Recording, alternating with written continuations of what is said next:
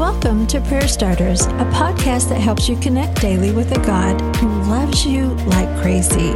Each episode shares a scripture, a drop of encouragement, and a prayer starter to begin a conversation with God right where you are.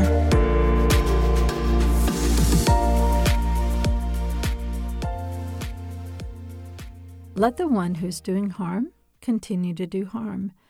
Let the one who is vile continue to be vile. Let the one who is righteous continue to live righteously, and let the one who is holy continue to be holy. Revelation 22:11. All throughout Jesus' life, he stood up for those who suffered at the hands of others. He didn't like evil. He stood against evil. Maybe someone did something evil to you.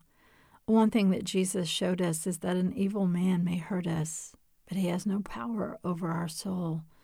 He has no power to strip us of the title of God's beloved, and he has no power to stand between us and God's love and healing power. Now, that evil person may decide to stay on a crooked path, but you and I, we can hold tight to God, and we choose our path as we walk with him daily. And as we do, we find healing, joy, purpose, relationship in him. Today's prayer starter. God, when someone hurt me, that was their choice. They may think that they were the powerful ones, but they didn't have the power to harm my soul. You'll deal with them. You are a just God.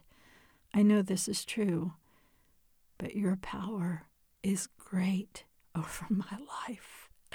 It's greater than what they tried to do. You lead me, walk with me, show me healing and wholeness, surprising joy. And Lord, that's the path that I'm going to walk on. It's the path that I choose, and I am thankful and open to all that you want to show me. Now, continue the conversation with your Heavenly Father. Now, this may sound a little odd, friends, but as I prayed over you today, this is what I sense God saying. Reach for your feet with both hands. If you've been harmed by evil, pray that God leads your feet out of hurt and into healing, into hope, into restoration, because you, my friend, are so worthy of that.